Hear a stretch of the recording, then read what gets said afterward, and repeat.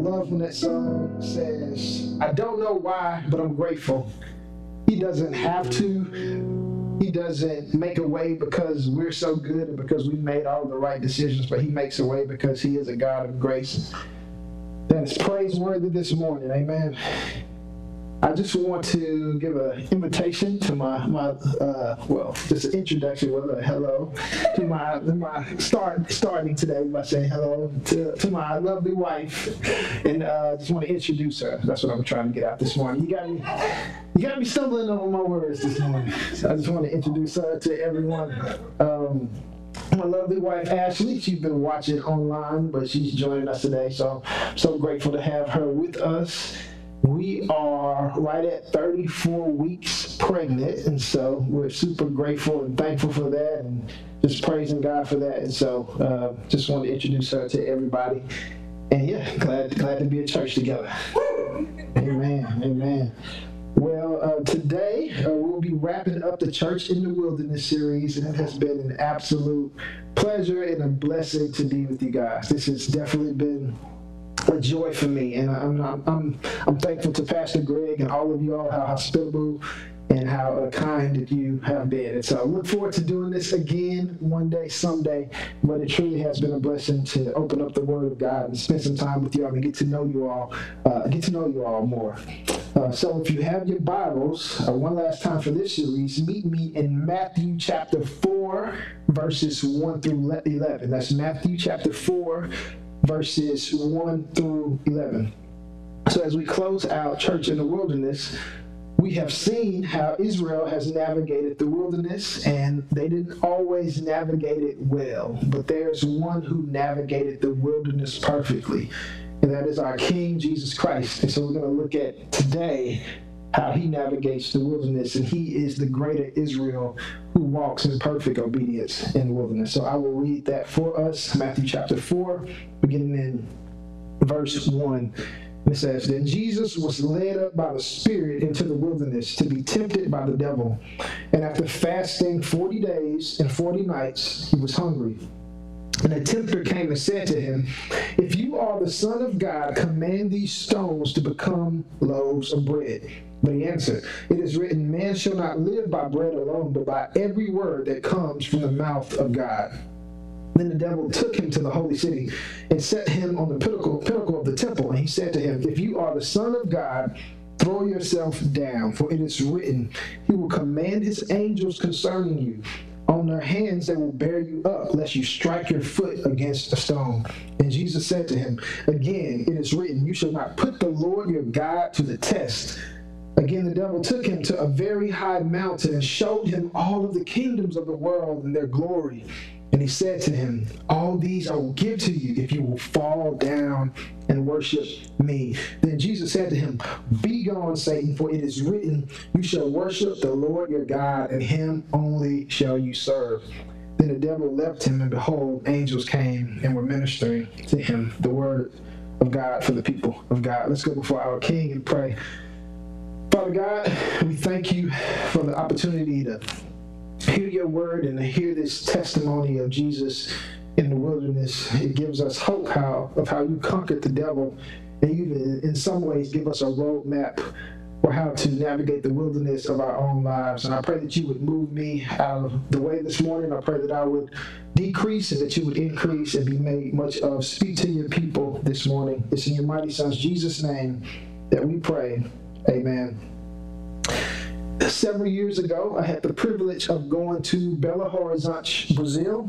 It was a nice time there. We spent 2 months there doing a mission trip on a college campus in Belo Horizonte. And so when we weren't on campus, one day we decided to take a trip to the hills and to go hiking in the hills. And it had some very tall hills that you could look up and oversee the entire city. And so it was a good opportunity for us just to get away and have a little fun.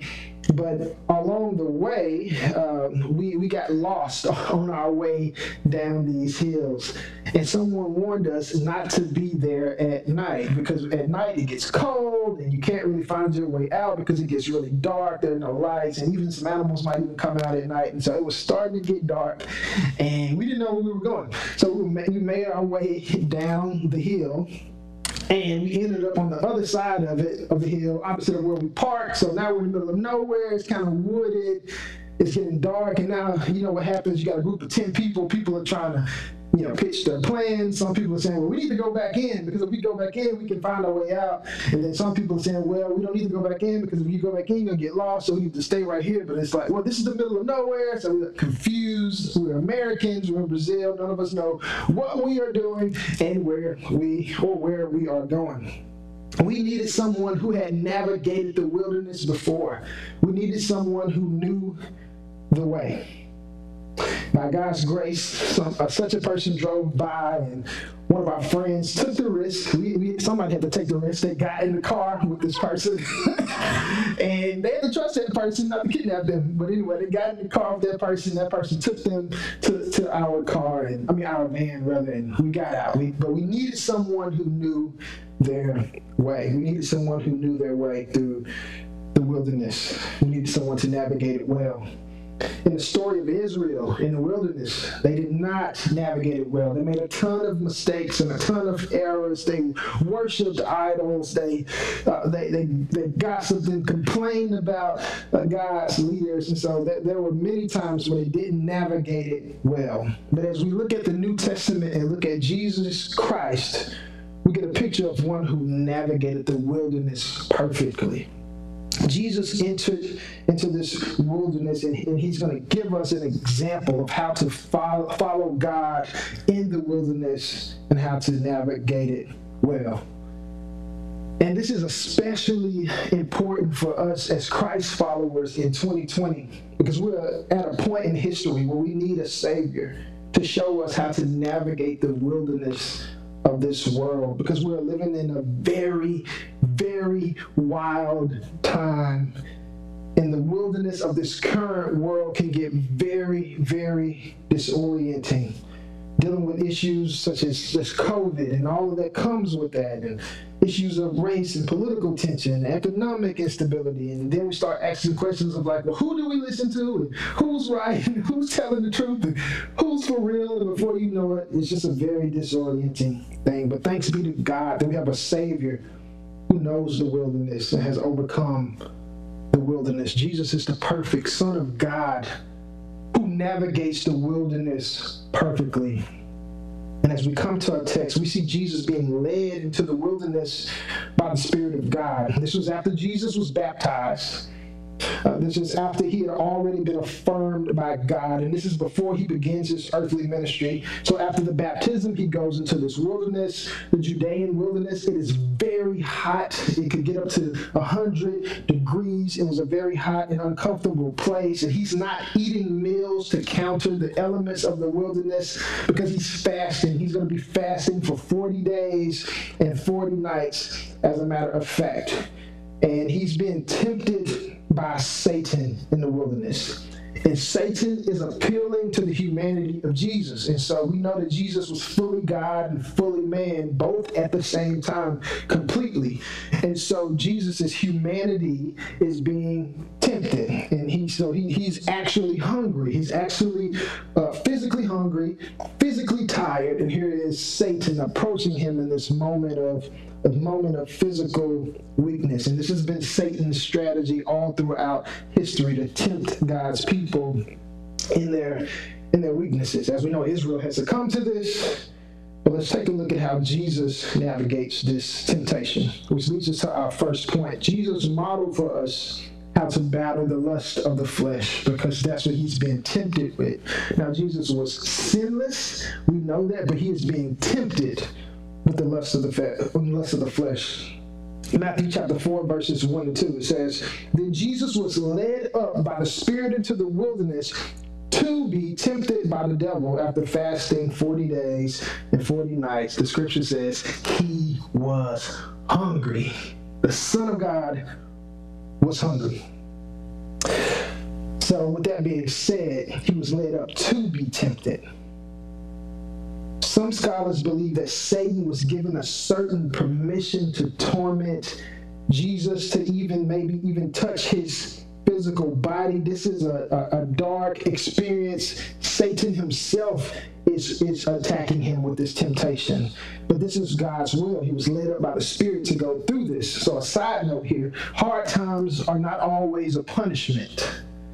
Sometimes it's just literally a part of the path that God has for us. It's part of our sanctification journey. It's a part of what God is doing to fulfill righteousness in our lives. Jesus hadn't done anything to deserve being attacked, if you will, but this was a part of the journey. This was a part of God's plan. So as we continue in verses 3 and 4, it says that the tempter came and said to him, if you are, and that's going to come up a lot, this if question, if you are the Son of God, command these stones to become loaves of bread.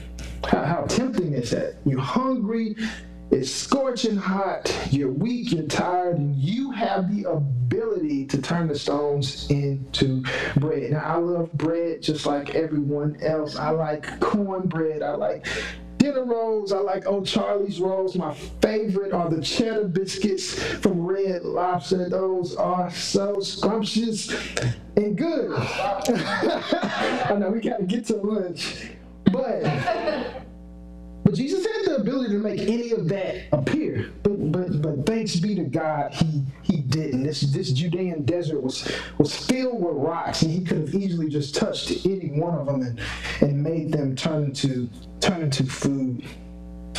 Satan is offering Jesus the easy way out, and that is often what he does in our lives as well. But Jesus replies, he counters with the word of God. He counters that deception and that temptation with the truth of God's word. Verse 4, he says, it is written, man shall not live by bread alone, but by every word that comes from the mouth of God. Look at him go. Look at our Savior go. Look how he handles this temptation.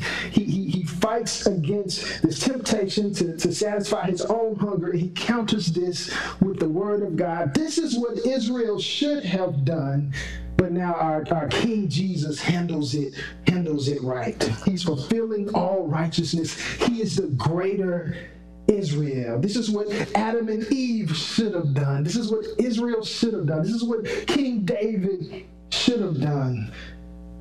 He walks in perfect obedience, choosing the greater portion, which is the word of God.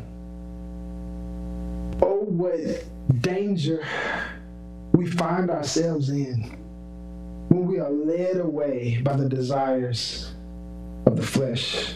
Because we have no idea of where the flesh will lead us, and we have no idea of how costly it will be. I think of the heartbreaking news. It's been a rough week. I think of the heartbreaking news that I heard this week of Jerry Falwell Jr., the now former president of Liberty University, the largest Christian university in the country, led away by the flesh, facing great shame in the midst of this scandal. And I say that not to point fingers at Jerry Falwell Jr. or to cast stones at him and his family as they go through this very tough time in this scandal in their family. Because I know that if not, but by the grace of God, that can be any of our stories. Any of us can have that kind of story. But quite often when I come across such a heartbreaking story like that, just like anybody else, I have to ask the question, what makes a person just throw their life away like that? What makes a person just fall into something like that? What makes you just throw your life away? Yeah, what makes a person do that? How do you end up on that path? And the reality is, when it comes to the lust of the flesh, most of us don't just walk and just like fall into it. Most of the time it's literally a walk.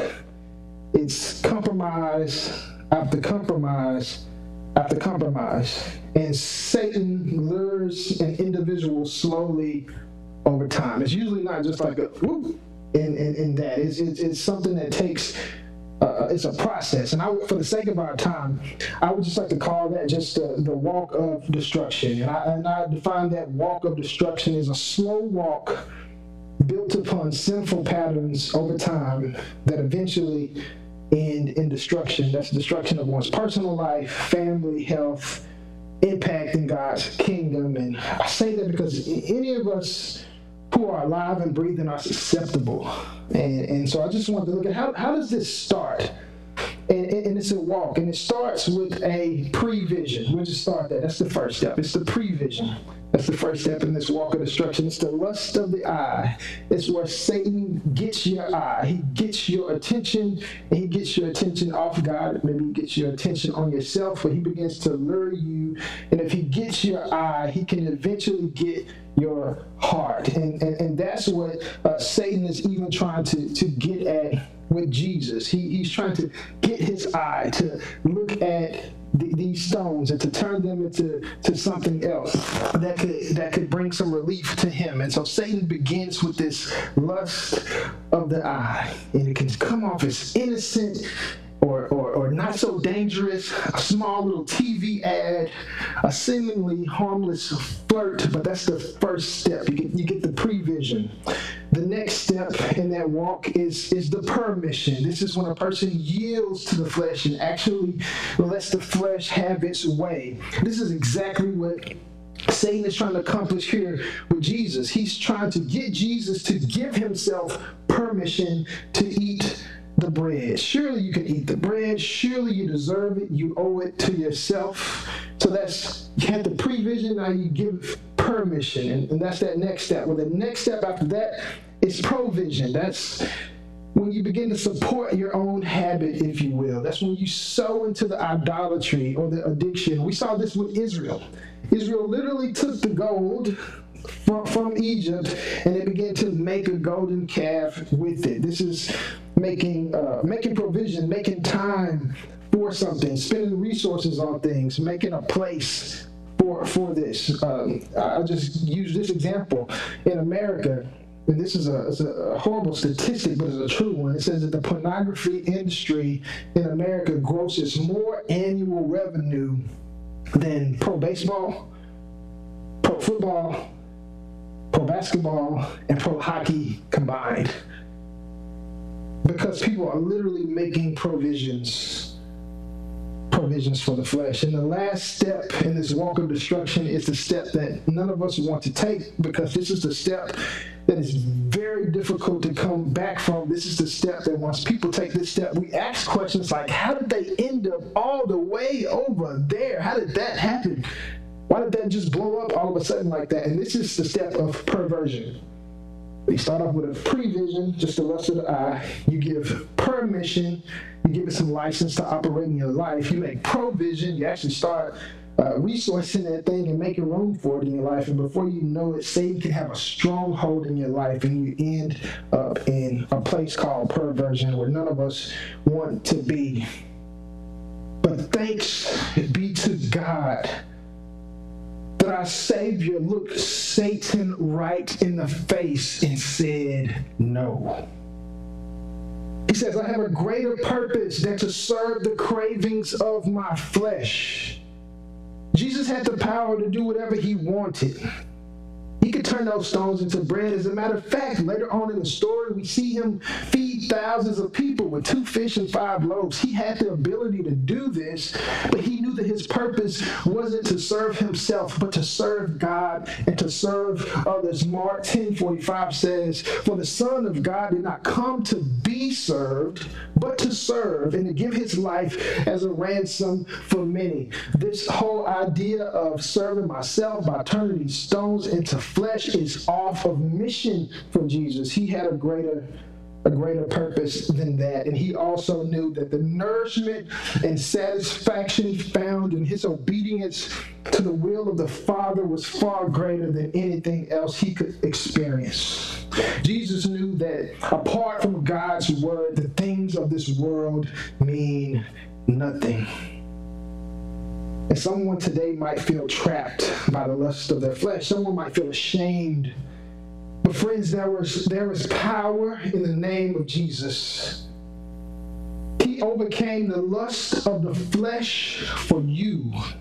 And he can break the chains and the bondage of any sin. He overcame the lust of the flesh for you, and he gives you his perfect record. That win over Satan in the desert is transferred over to your account if you are in Christ. And on a more practical note, don't be afraid to ask for help. Don't be afraid to ask for help in moments of weakness. Cry out to Jesus, cry out to a friend, and don't even be ashamed to cry out to a counselor. There's nothing wrong with that either. Sometimes we need Jesus and therapy, and it can be good for us. Which leads us to our next point. Jesus shows us how to handle an identity attack from Satan. Jesus shows us how to handle an identity attack from Satan.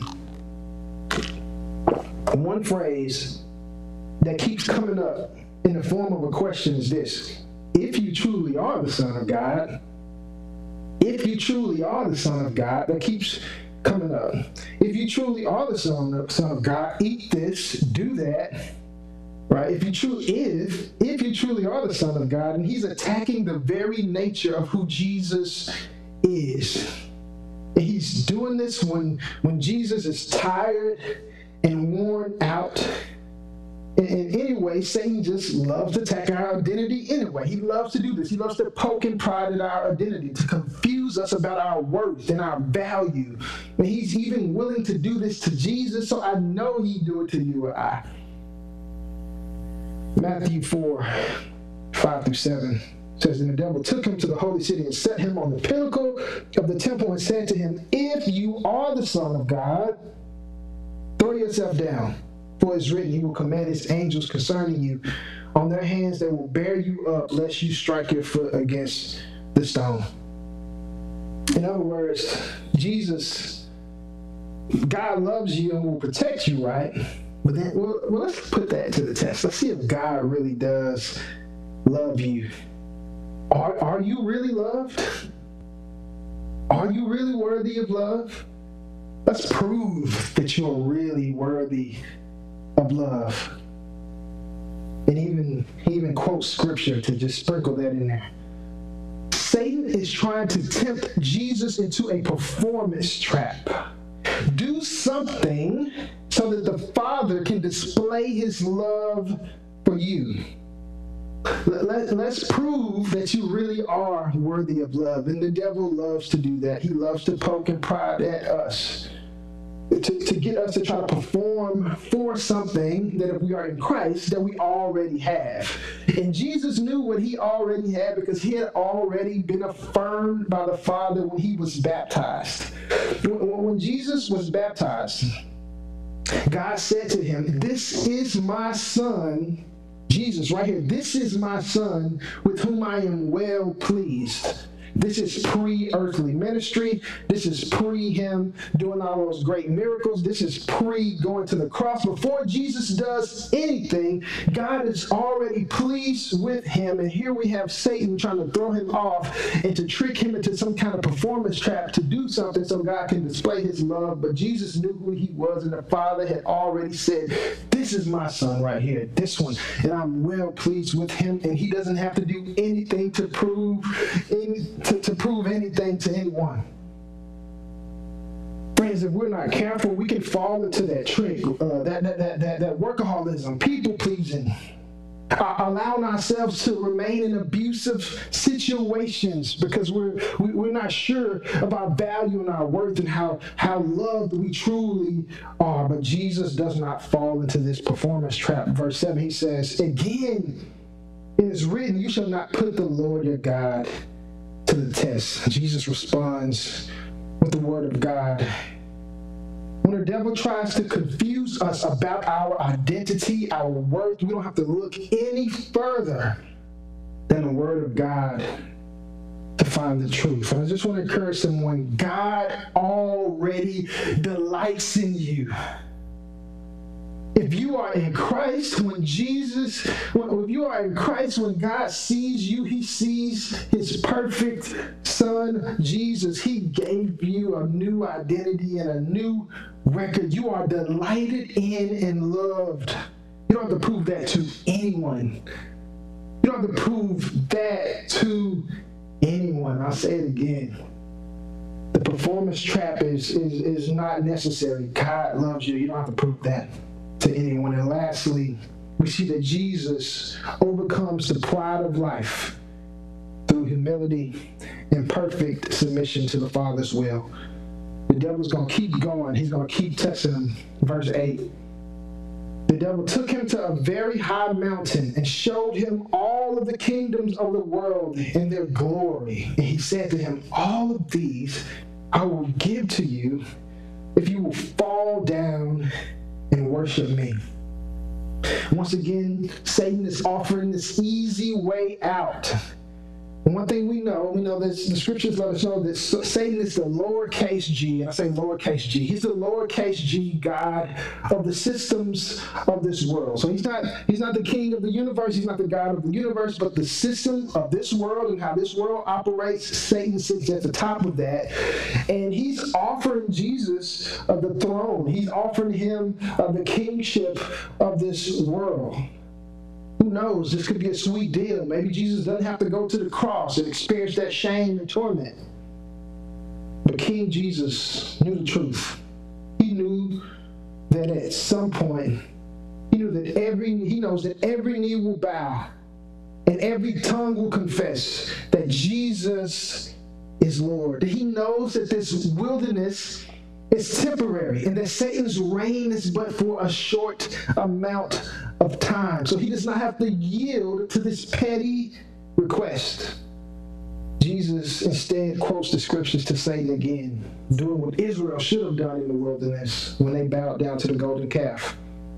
But Jesus says, I will have no other gods. Verse 10 says, then Jesus said to him, be gone, Satan, for it is written, you shall worship the Lord your God, and him only shall you serve. And at this point, Satan gets it, that he's not going to get Jesus, and that Jesus is not going to bow down to him because Jesus knows who he is and he knows what he is there for. It says that the devil left him, and behold, the angels came and were ministering to him. Jesus was tired, so the angels came and ministered to him, but it was a temporary battle, and it was just a part of the process. As we close this series, I want to encourage someone that the wilderness is temporary, but God's glory lasts forever. The wilderness is temporary. It might be painful in that temporary moment, but God's glory lasts forever. On this side of eternity, we will experience the wilderness, and some days will be tougher than others. But the glory of God that will be revealed in the end will last forever. Romans 8:18 says this, and I'll close with this. Romans 8:18, this is Apostle Paul. He says, for I consider that the sufferings of this present time are not worth comparing with the glory that is to be revealed to us. We will fail in the desert, but King Jesus does not fail. And we can cling to him as we go through the wilderness. He has already faced our biggest foe and won. And the good news for us is that even when we feel lost, we serve a king who knows his way through the wilderness. So as we go through these challenging times in our world, we can cling to the one who knows his way. Let's pray. Father God, we come to you in your mighty Son's Jesus' name, thanking you for defeating our enemy. Thank you for living a perfect life of obedience, because we don't. We all fall short, God. But God, you did it right. You lived in perfect submission to the will of the Father, and you walked in perfect obedience. And we thank you that you transfer their righteousness over to us. And I pray for your children, that they would live in light of that new identity of their righteousness.